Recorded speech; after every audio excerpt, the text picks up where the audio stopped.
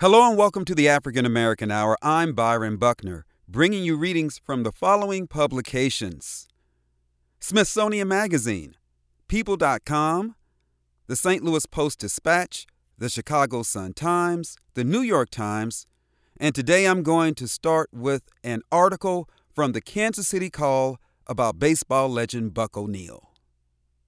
The title of the article is John Buck O'Neil Takes His Place Among Legends in Baseball Hall of Fame Class of 2022.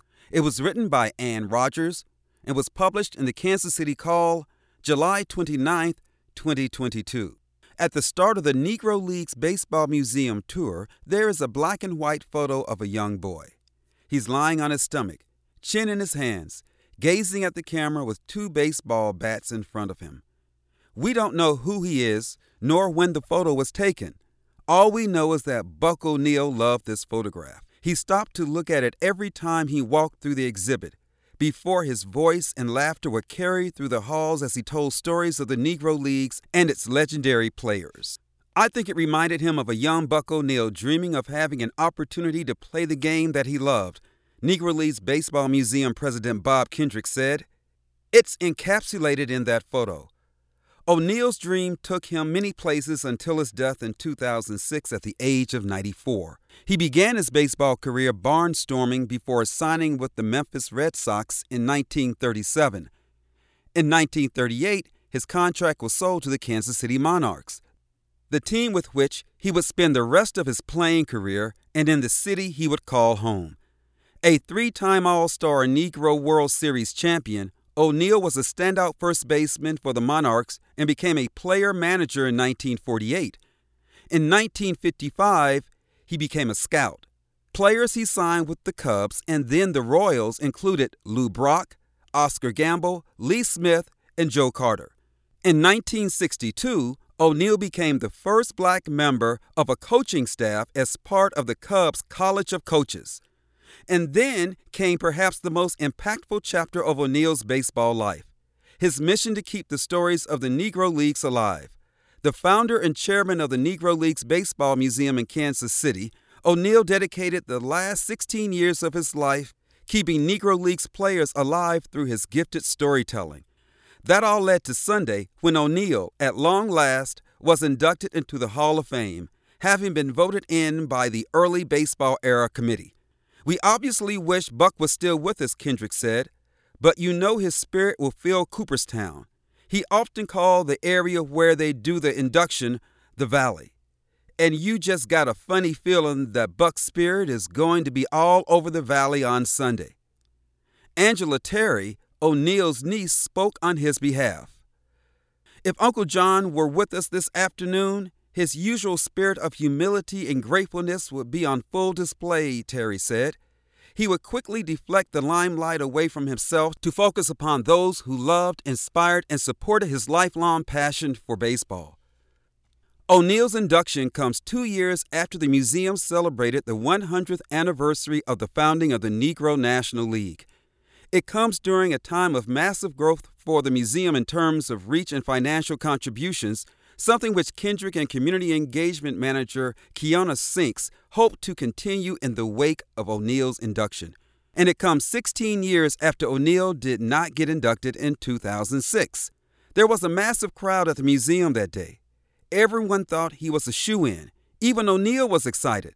But Kendrick got the call late in the day that O'Neil didn't get in, and he had to deliver the news. Kendrick walked into the conference room on the second level of the museum and closed the door. He sat next to O'Neil and across from author Joe Posnanski, who traveled around the country with O'Neil for his book, The Soul of Baseball, a road trip through Buck O'Neil's America. "Well, Buck, we didn't get enough votes," Kendrick said. O'Neil looked up at Kendrick. He smiled, and then he asked how many people did get in. Kendrick informed O'Neil that 17 other Negro League players were going to be inducted into the Hall of Fame, and O'Neil slammed the table in jubilation. The next words that came out of his mouth were, "I wonder if the Hall of Fame will invite me to speak," Kendrick said. Kendrick and Posnanski were speechless. They were furious O'Neil hadn't gotten in. How could he move on so quickly? I had become such close friends with this great man who I understood was always positive, yet even in that moment, I still could not figure it out, Posnanski said. I said, "You would do that?" And he looked at me and said, "Son, what has my life been all about?" That was what his life was about. O'Neal did speak on behalf of those Negro Leaguers that summer, delivering a powerful address. He was sick at the time, something Kendrick can see in O'Neal's eyes when he rewatches the speech. But O'Neal was not going to miss that moment. You'll be hard-pressed to find anyone who has given the game of baseball more than Buck did, Kendrick said. O'Neal's impact extended from baseball fans to players. In the late 1990s, longtime pitcher LaTroy Hawkins was a rookie with the Twins. During a series in Kansas City, Hawkins spotted O'Neal on the field during batting practice. He just had this aura about himself, like this charisma. And he looked like me, Hawkins said. I had to ask, who is that? Hawkins introduced himself to O'Neal and was surprised to find out that O'Neal knew exactly who Hawkins was. They struck up a friendship, and every time Hawkins was in Kansas City, he met up with O'Neal, taking teammates and family to the 18th and Vine District. My grandfather told me about the Negro Leagues because he had seen all the big stars, Hawkins said, Satchel Paige, Josh Gibson. When I told him I met Buck O'Neal, he knew exactly who I was talking about. That is why O'Neal's Hall of Fame induction is important. The story of baseball, from 1876 when the National League was founded to 2022, is incomplete without Buck O'Neal. You just can't, or at least you shouldn't, Kendrick said. He has been that meaningful and significant in the history of this game. Our game is better because of Buck and those who look like him. The Hall of Fame is going to be a better place because Buck O'Neal is in it. There are two images that go along with this story. The first shows the president of the Baseball Hall of Fame presenting a duplicate plaque to the niece of Buck O'Neal.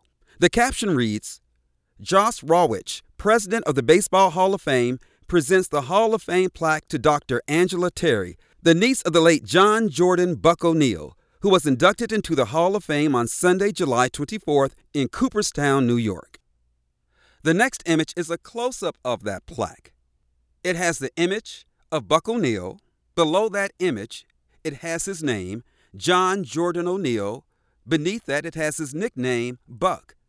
The inscription on the plaque reads, "Character, integrity, and dignity defined a life dedicated to baseball. As player, manager, scout, coach, and champion of Negro League's legacies. Starred at first base for Negro American League powerhouse Kansas City Monarchs of the late 1930s and 40s, winning Negro World Series in 1942. Took the helm as successful Monarchs manager of the 1940s through the mid-1950s. Scouted for the Cubs, helping numerous black players transition to the American and National Leagues. Then became first black coach in National League or American League history with Chicago in 1962. In later life, gave voice to the Negro Leagues, eloquently preserving its culture and legends. That was the article. John Buck O'Neal takes his place among legends in Baseball Hall of Fame class of 2022. It was written by Ann Rogers and was published in the Kansas City Call newspaper on July 29, 2022.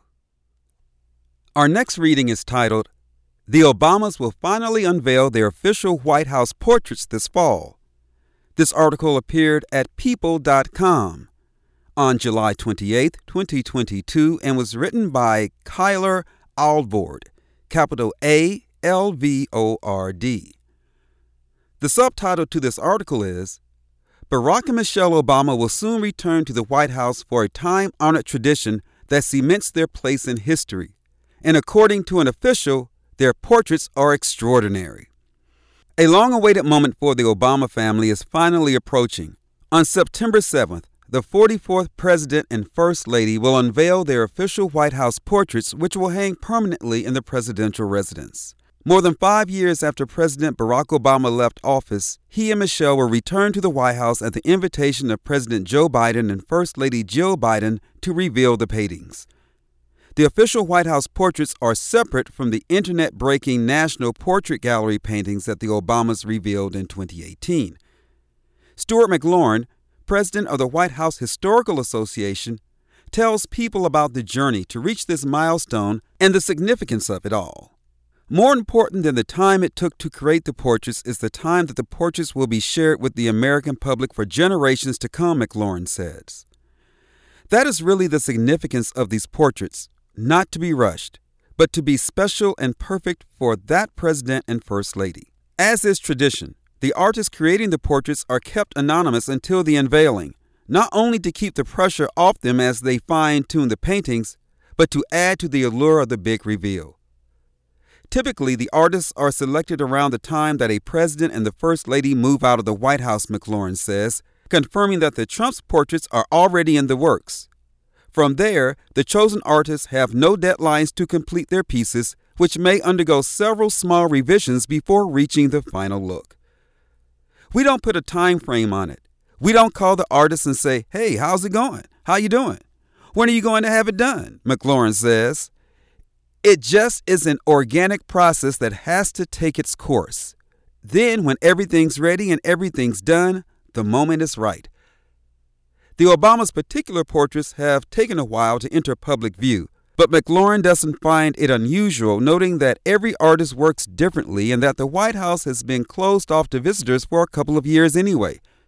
You wouldn't want to do this at a time when the public wouldn't be able to come in and see the portraits, he explains. To fully appreciate the beauty of an official portrait in modern times, McLaurin says you have to think about the past. This sounds cliche, but these original portraits are done long before we had Instagram and Facebook, so the portraits themselves were the image of that president and first lady that would be remembered in the public's eye, he explains. Now, a president has millions of digital photographs of their presidency, but in the early years of our country, it was these portraits that would show us what these presidents and first ladies actually look like. He continues, now it's a different process because we know exactly what all of our presidents and first ladies look like, but they selected artists and they work with that artist to show how they see themselves. The collaborative process allows for more personalization, a true ode to the figures being portrayed. Hillary Clinton's First Lady portrait, for example, showed her in one of her staple power suits beside a table holding her 1996 book, It Takes a Village. The last portrait unveiling was a decade ago in 2012 when former President George W. Bush and former First Lady Laura Bush were welcomed back to be honored for their dedication to the nation. Every president is acutely aware that we are just temporary residents. We're renters here. We're charged with the upkeep until our lease runs out, President Obama said at the Bush's ceremony. But we also leave a piece of ourselves in this place, and today, with the unveiling of these portraits next to me, President and Mrs. Bush will take their place alongside the men and women who built this country and those who worked to perfect it. After the Obama ceremony in September, their portraits will rest on easels for a few days before finding a place on the walls of the White House. Traditionally, the two most recent presidential portraits are hung in the entrance hall, meaning President Obama would bump President Bill Clinton to a new spot, but it's not a hard and fast rule, and it's left to the discretion of the White House curators. The First Lady's portraits generally hang on the floor below. While the exact placement of the Obama's paintings are subject to change over time, one thing is for certain, that they will permanently reside in the White House, and according to McLaurin, the Obama portraits are extraordinary and very special just as they are. There are some photographs that go along with this story. The first shows President Obama and First Lady Michelle Obama walking down the stairs of Air Force One. The caption reads, former President Barack Obama and former First Lady Michelle Obama arrived to President-elect Joe Biden's inauguration on January 20th at the U.S. Capitol. The next photograph shows the Bushes and the Obamas at a ceremony in which the Bushes' portraits are unveiled to the public. Michelle Obama is at the podium speaking to the audience. The caption reads, the Obamas host the first family preceding them for a portrait unveiling in 2012. That is a reading of the article. The Obamas will finally unveil their official White House portraits this fall. It appeared at People.com, was written by Kyler Alvord, and was published July 28, 2022. Next up for today is an obituary.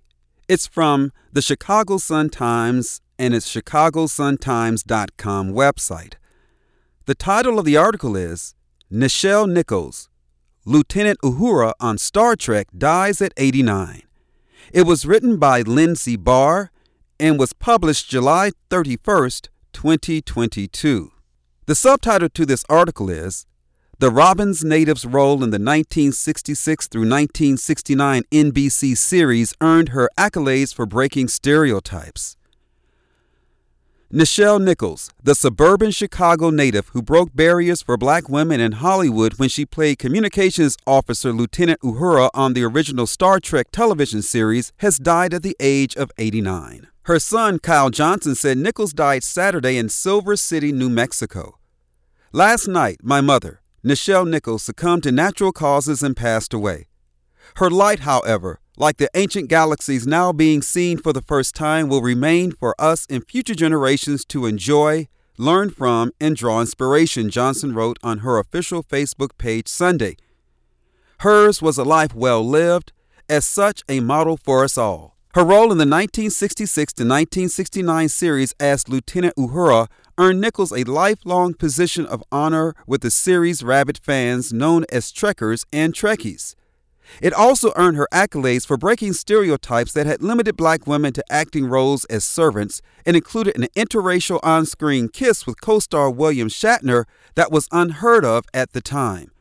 I shall have more to say about the trailblazing, incomparable Nichelle Nichols, who shared the bridge with us as Lieutenant Uhura of the USS Enterprise and who passed today at age 89, George Takei wrote on Twitter. For today, my heart is heavy, my eyes shining like the stars you now rest among, my dearest friend.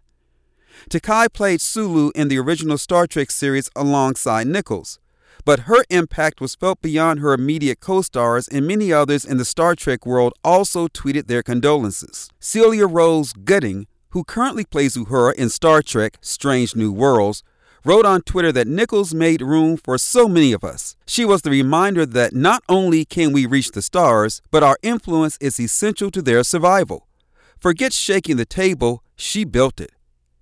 Star Trek Voyager alum Kate Mulgrew tweeted, Nichelle Nichols was the first. She was a trailblazer who navigated a very challenging trail with grit, grace, and a gorgeous fire we are not likely to see again. Like other original cast members, Nichols also appeared in 6 big-screen spin-offs starting in 1979 with Star Trek The Motion Picture and frequented Star Trek fan conventions. She also served as many years as a NASA recruiter, helping bring minorities and women into the astronaut corps. More recently, she had a recurring role on television's Heroes, playing the great aunt of a young boy with mystical powers. The original Star Trek premiered on NBC on September 8, 1966. Its multicultural, multiracial cast was creator Gene Roddenberry's message to viewers that in the far-off future, the 23rd century, human diversity would be fully accepted. I think many people took it into their hearts that what was being said on TV at that time was a reason to celebrate, Nichols said in 1992, when a Star Trek exhibit was on view at the Smithsonian Institution. She often recalled how Martin Luther King Jr. was a fan of the show and praised her role. She met with him at a civil rights gathering in 1967 at a time when she had decided not to return for the show's second season. When I told him I was going to miss my co-stars and I was leaving the show, he became very serious and said, "You cannot do that," she told the Tulsa, Oklahoma World in a 2008 interview. "You've changed the face of television forever, and therefore you've changed the minds of people," she said, the civil rights leader later told her. "The foresight Dr. King had was a lightning bolt in my life," Nichols said. During the show's 3rd season, Nichols' character and Shatner's Captain James Kirk shared what was described as the first interracial kiss to be broadcast on a United States television series. In the episode, Plato's Stepchildren, their characters, who always maintain a platonic relationship, were forced into the kiss by aliens who were controlling their actions. The kiss suggested that there was a future where these issues were not such a big deal. Eric Deckens, a television critic for National Public Radio, told the Associated Press in 2018. The characters themselves were not freaking out because a black woman was kissing a white man. In this utopian-like future, we solve this issue. We're beyond it. That was a wonderful message to send. Worried about reaction from Southern television stations, showrunners wanted to film a second take of the scene where the kiss happened off-screen.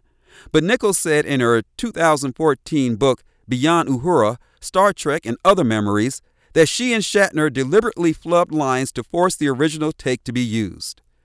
Despite concerns, the episode aired without blowback. In fact, it got the most fan mail that Paramount had ever gotten on Star Trek for one episode, Nichols said in a 2010 interview with the Archive of American Television. She was born Grace Dell Nichols in Robbins, Illinois, the child of artist and postal worker Samuel Nichols Jr. and Velma Nichols. As a child, she hated being called Gracie, which everyone insisted on, she said in the 2010 interview. When she was a teen, her mother told her she had wanted to name her Nichelle, but thought she ought to have alliterative initials like Marilyn Monroe, whom Nichols loved, hence Nichelle. Nichols first worked professionally as a singer and dancer in Chicago at age 14, moving on to New York nightclubs and working for a time with the Duke Ellington and Lionel Hampton bands before coming to Hollywood for her film debut in 1959's Porgy and Bess, the first of several small film and TV roles that led up to her Star Trek stardom. Nichols was known as being unafraid to stand up to Shatner on the set when others complained that he was stealing scenes and camera time. They later learned she had a strong supporter in the show's creator. In Beyond Uhura, she says she met Roddenberry when she guest starred on his show, The Lieutenant, and the two had an affair a couple of years before Star Trek began. The two remained lifelong close friends. Another fan of Nichols and the show was future astronaut Mae Jemison, who became the first black woman in space when she flew aboard the shuttle Endeavour in 1992. In an Associated Press interview before her flight, Jemison said she watched Nichols on Star Trek all the time, adding she loved the show. Jemison eventually got to meet Nichols. Nichols was a regular at Star Trek conventions and events into her 80s, but her schedule became limited starting in 2018 when her son announced that she was suffering from advanced dementia. There are some pictures that go along with this article. The first shows Miss Nichols on the set of Star Trek. Nichelle Nichols as Lieutenant Nyota Uhura in a Star Trek that aired on January 19, 1967. The South Suburban Robbins native died on Saturday. The next photograph is a black and white photograph of Nichelle Nichols on the set of Star Trek. The caption reads, Nichelle Nichols first played Lieutenant Uhura in 1966 at a time when black women usually were cast as servants. That was a reading of the article. Nichelle Nichols, Lieutenant Uhura on Star Trek, dies at 89. It appeared at the ChicagoSunTimes.com website, was written by Lindsay Barr, and was published July 31st, 2022. Next on today's program is a story from the St. Louis Post-Dispatch and its STLtoday.com website. The title of the article is Feds Raid Activist Home in St. Louis as Part of Russian Influence Investigation. It was written by Jesse Bogan. It was published on July 9th, 2022 at the STLtoday.com website. As chairman of the African People's Socialist Party, Omali Yeshitela, capital O-M-A-L-I, capital Y-E-S-H-I-T-E-L-A, wears a black beret with a red star on it. He calls people comrade. He said he's traveled to the likes of Nicaragua and Russia for years to speak about the ongoing implications of colonialism on black people. Yeshitela, 80, whose roots are in St. Petersburg, Florida, said he eventually set up shop here in North St. Louis in 2017 because the protest movement following the police shooting of Michael Brown inspired him. Home base is a 9,000-square-foot Uhuru house, an event space named after the word freedom in Swahili and an international movement Yeshitela founded in 1991. Yeshitela and affiliated organizations have since torn down a handful of derelict properties in North City with intentions to rebuild, opened a community garden, and fielded 2 candidates for Board of Aldermen who unsuccessfully ran with reparations at the top of their platforms. Somewhere along the line, the feds apparently saw too many red flags. On Friday morning, agents stormed Yeshitela's home in the 4400 block of Redbud Avenue.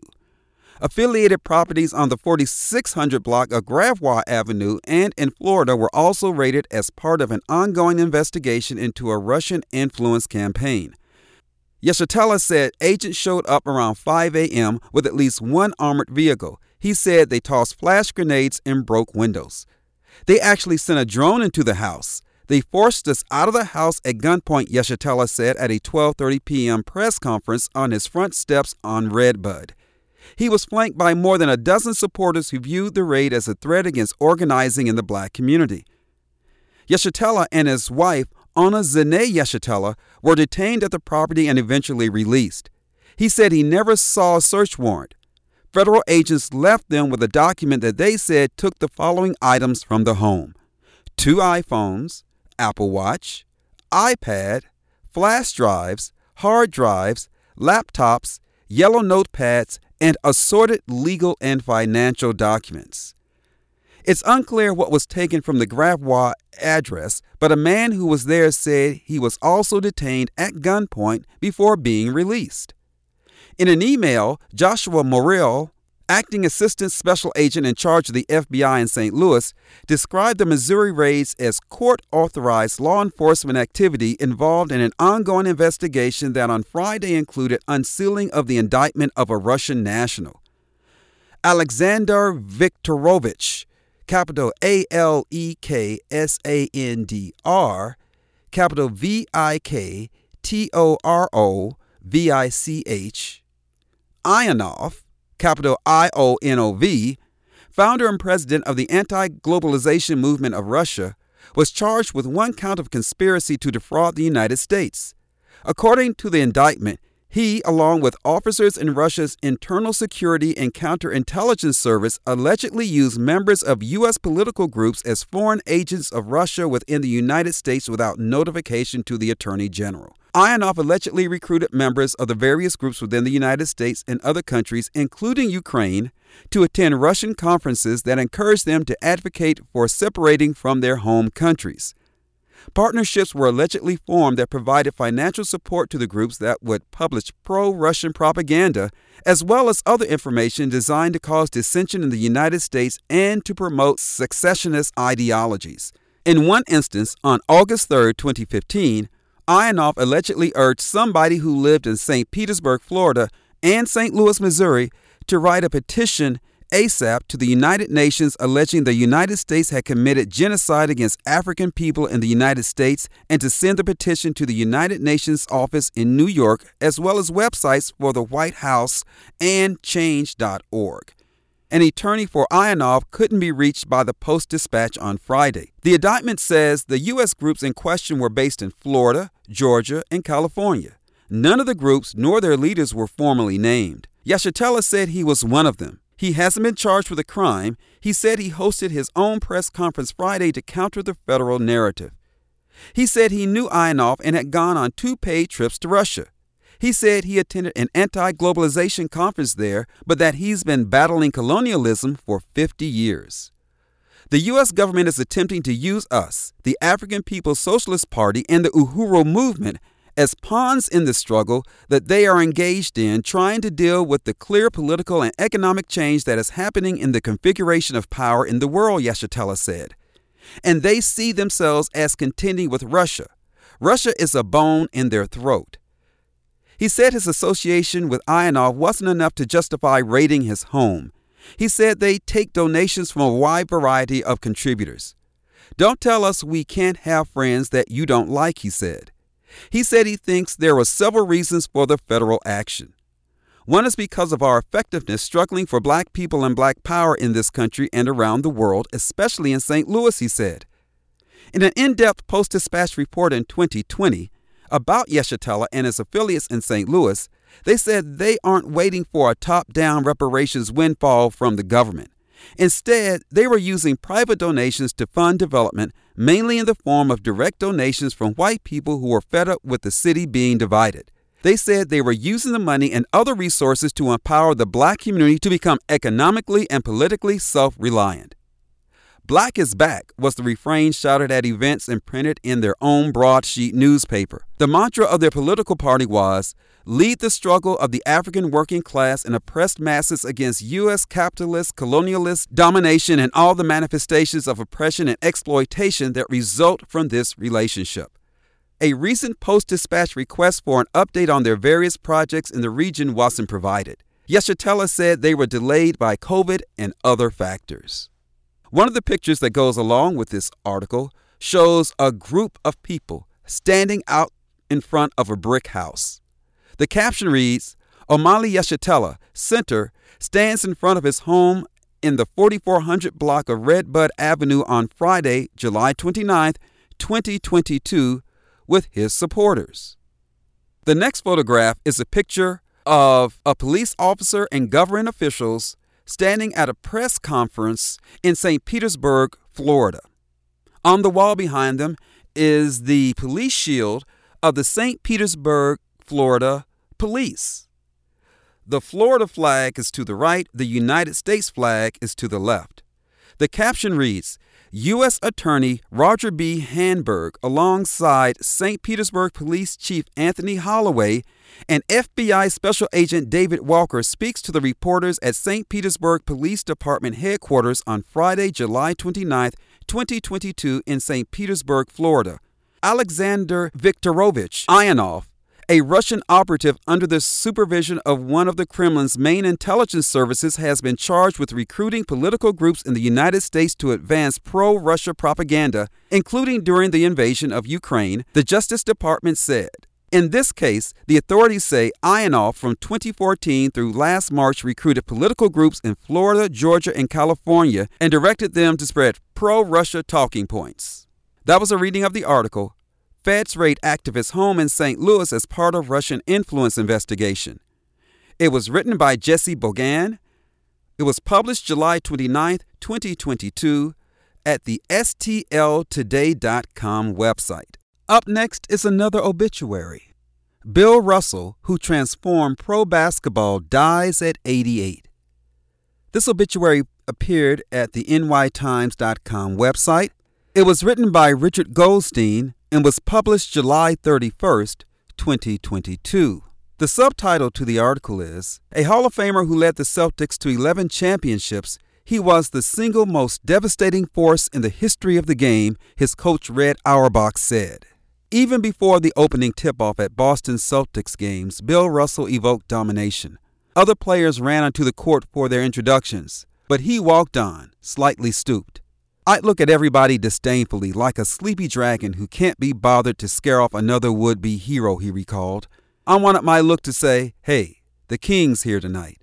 Russell's awesome rebounding triggered a Celtic fast break that overwhelmed the rest of the NBA. His quickness and his uncanny ability to block shots transformed the center position, once a spot for slow and hulking types, and changed the face of pro basketball. Russell, who propelled the Celtics to 11 NBA championships, the final 2 when he became the first black head coach in a major American sports league, died on Sunday. He was 88.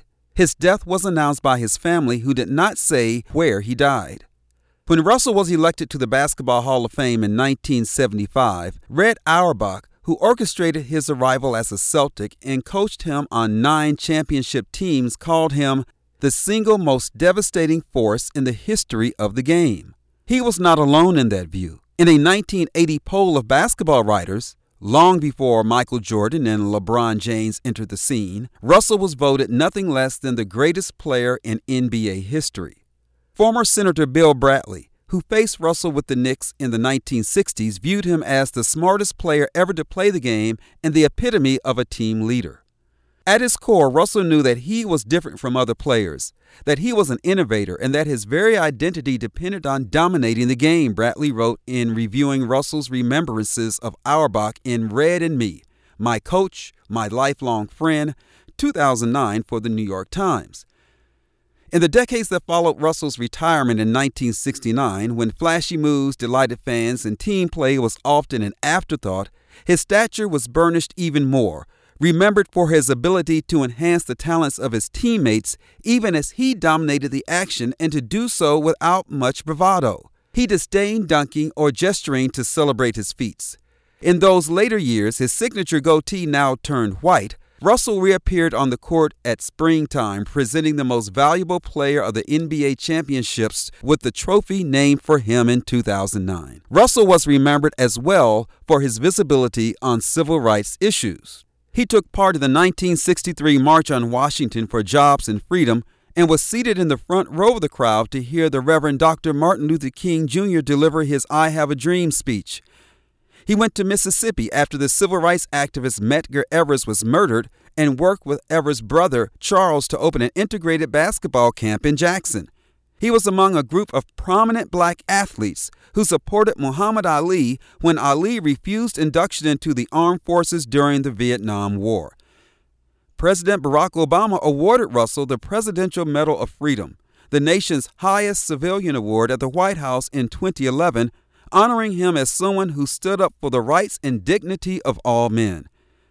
In September 2017, following President Donald J. Trump's calling the NFL owners to fire players who were taking a knee during the national anthem to protest racial injustice, Russell posted a photo on Twitter in which he posed taking a knee while holding the medal. "What I wanted was to let those guys know I support them," he told ESPN. The next section is titled A Much Decorated Man. Russell was the ultimate winner. He led the University of San Francisco to NCAA tournament championships in 1955 and 1956. He won a gold medal with the United States Olympic basketball team in 1956. He led the Celtics to 8 consecutive NBA titles from 1959 to 1966, far eclipsing the Yankees' 5 straight World Series victories, 1949 to 1953, and the Montreal Canadiens' 5 consecutive Stanley Cup championships, 1956 to 1960. He was the NBA's most valuable player 5 times and an All-Star 12 times. A reedy, towering figure at 6'10" and 220 pounds, Russell was cagey under the basket, able to anticipate an opponent's shots and gain position for a rebound. And if the ball caromed off the hoop, his tremendous leaping ability almost guaranteed that he'd grab it. He finished his career as the number 2 rebounder in NBA history, behind his longtime rival Wilt Chamberlain, who had 3 inches on him. Russell pulled down 21,620 rebounds, an astonishing average of 22.5 per game, with a single-game high of 51 against the Syracuse Nationals, the forerunners of the Philadelphia 76ers in 1960. He didn't have much of a shooting touch, but he scored 14,522 points, many on high-percentage short left-handed hook shots for an average of 15.1 per game. He blocked 3 shots. The total is unrecorded because such records were not kept in his era, altered games. Beyond the court, Russell could appear aloof. He was bruised by the humiliations his family had faced when he was young in segregated Louisiana and by widespread racism in Boston. When he joined the Celtics in 1956, he was their only black player. Early in the 1960s, his home in Reading, Massachusetts was vandalized. Russell's primary allegiance was always to his teammates, not to the city of Boston or to the fans.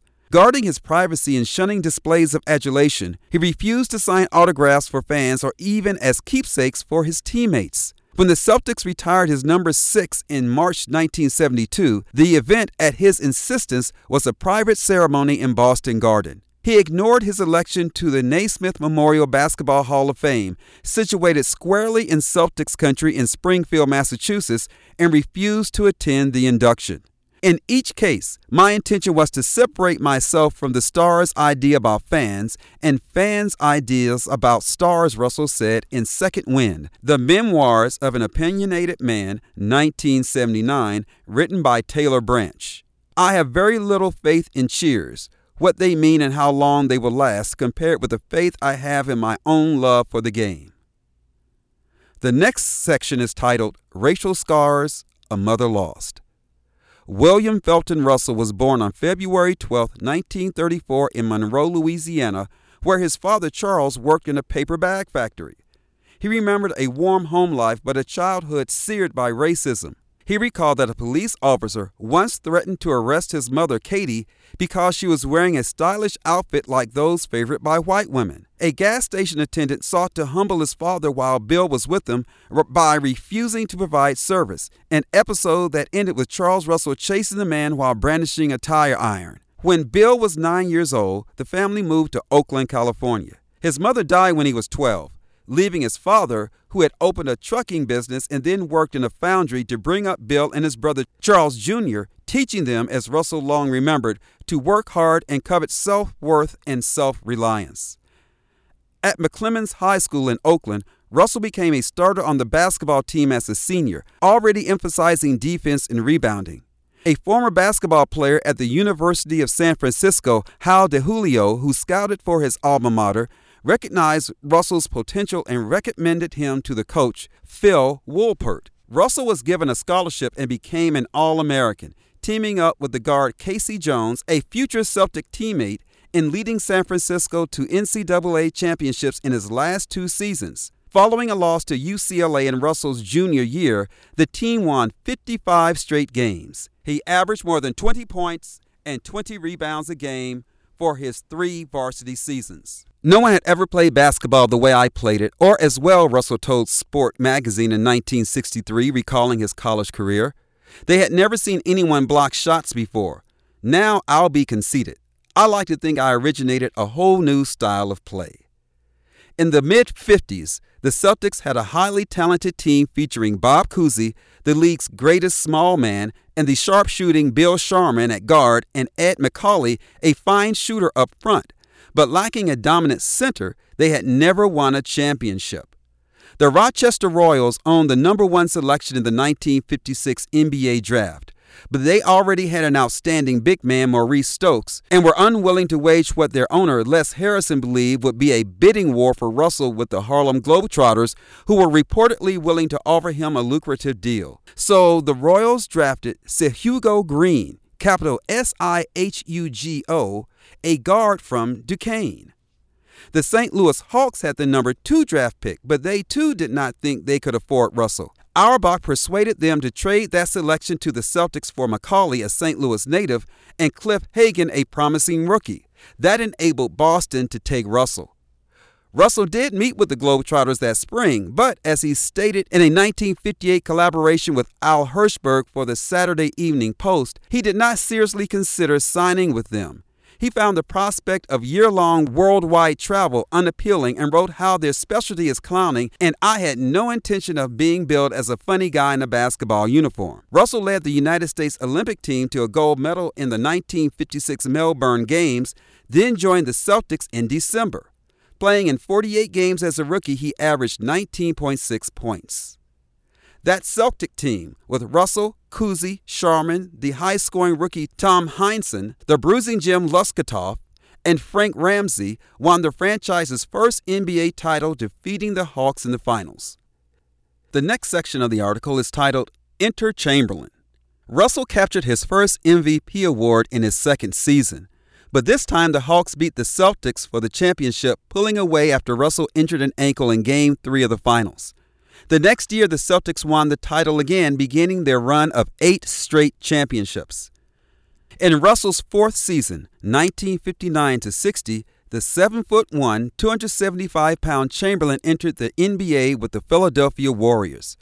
Chamberlain led the league in scoring as a rookie with 37.6 points per game and eclipsed Russell in rebounding, averaging 27 per game to Russell's 24. But the Celtics were champions once more. Russell was agile, Chamberlain the epitome of strength and power. Russell was usually outscored and out-rebounded by Chamberlain in their matchups, but the Celtics won most of those games. If I had played for the Celtics instead of Russell, I doubt they would have been as great, Chamberlain was quoted as saying in 1996 when the NBA's 50 greatest players were selected to mark the league's 50th season, though not ranked in any particular order. As Chamberlain put it, Bill Russell and the Celtics were the perfect fit. Russell, friendly with Chamberlain off the court, was complimentary in turn. I know they talk about me winning more championships, but I don't know how that can be held against Wilt, he said. We beat everybody. It wasn't just Wilt. The Russell-Chamberlain rivalry was fierce. Russell intimidated him, Cousy recalled in Cousy on the Celtic Mystique 1988, written with Bob Ryan. Wilt can say what he wants, but I used to watch Wilt muscle in against everybody else, but not against Russell. Russell's tactics was to play close to Chamberlain, forcing him to lean away from the basket, change the angle of his fadeaway jump shots, and release them farther from the basket than he liked. Russell bested Chamberlain in another way. In his prime, as he told it, his annual salary was $101,000, $1 more than Chamberlain was making. Russell was an intense competitor, and though he contended that he was not nervous in the moments before games, he engaged in an often remarked upon ritual in the locker room. I threw up, but I was never sick, he told the Boston Globe in 2009. It was a way for my body to get rid of all excesses. As described by the Celtics forward John Havlicek, it was a tremendous sound, almost as loud as his laugh. He doesn't do it much now except when it's an important game or important challenge to him. Someone like Chamberlain or someone coming up that everyone's touting, Havlicek told Sports Illustrated in December 1968. It was a welcome sound, too, because it means he's keyed up for the game. And around the locker room, we grin and say, man, we're going to be all right tonight. Russell made shot blocking an art, Auerbach recalled in Red Auerbach, an autobiography, 1977, written with Joe Fitzgerald. He would pop the ball straight up and grab it like a rebound, or else redirect it right into the hands of one of his teammates, and we'd be off and running on the fast break. You never saw Russell bat a ball into the third balcony the way those other guys did. Russell was not the first black head coach in professional sports, but he had the greatest impact as the first to be chosen in 1966 to lead a team in one of America's major sports leagues. Fritz Pollard, a star running back, had coached in the National Football League, but that was in the 1920s when it was a fledgling operation. John McClendon coached the Cleveland Pipers of the American Basketball League in 1961 to 1962, but the ABL was a secondary attraction. The Celtics' streak of 8 consecutive titles was snapped in Russell's first year as coach, but it took one of the NBA's greatest teams to do it. The 1966 to 1967 Celtics had a 60-21 regular season record, but they lost in the Eastern Conference playoff finals to the Philadelphia 76ers, who had gone 68-13 with a lineup that included Chamberlain, Luke Jackson, Chet Walker, Hal Greer, and Billy Cunningham. The next section of the article is titled, A Changed View of Boston. As the Celtic players from Russell's rookie year retired, Auerbach found superb replacements, most notably Havlicek at forward and at guard Sam Jones and Casey Jones, Russell's old college teammate. The Celtics won NBA titles in Russell's last 2 seasons when he was their player coach. He capped their career with a triumph in the 1969 NBA Finals over a Laker team that had obtained Chamberlain and also featured Jerry West and Elgin Baylor. Russell could not easily shake his memories of Boston during his playing days when the fate of the city's de facto segregated schools became a national story. To me, Boston itself was a flea market of racism, Russell wrote in Second Wind. It had all varieties, old and new, and in their most virulent form. The city had corrupt City Hall crony racists, brick-throwing send-them-back-to-Africa racists, and in the university areas, phony radical chic racists long before they appeared in New York. But as time passed, the city changed, and so did his perception of it. Russell helped promote Boston with a radio spot in the weeks leading up to the 2004 Democratic National Convention, which was held there. I think there are a lot of things that are happening to make it an open city where everybody is included and there's nobody that's deemed unworthy, he said. Boston honored Russell in 2013 with a bronze statue in City Hall Plaza. In his late years, Cousy became remorseful about his failure to speak out against the racism Russell faced when they were teammates, and in February 2016, he sent him a letter expressing regret. As related by Mr. Gary M. Pomerantz in his book The Last Pass, Cousy, Russell, the Celtics, and What Matters in the End, 2018, Cousy did not hear from Russell until 2.5 years had passed. Then Russell phoned him. Cousy asked Russell if he had received the letter. Russ said he had. Pomerantz wrote, Nothing more was said about it. Kuz had hoped their conversation would rise to a more substantive level. Still, he had made his last pass to Russ. He felt at peace. Russell worked as an ABC sports commentator for NBA games in the early 1970s, his high-pitched cackling laugh on the air showing viewers a side of him that only his teammates had seen. Then he returned to coaching.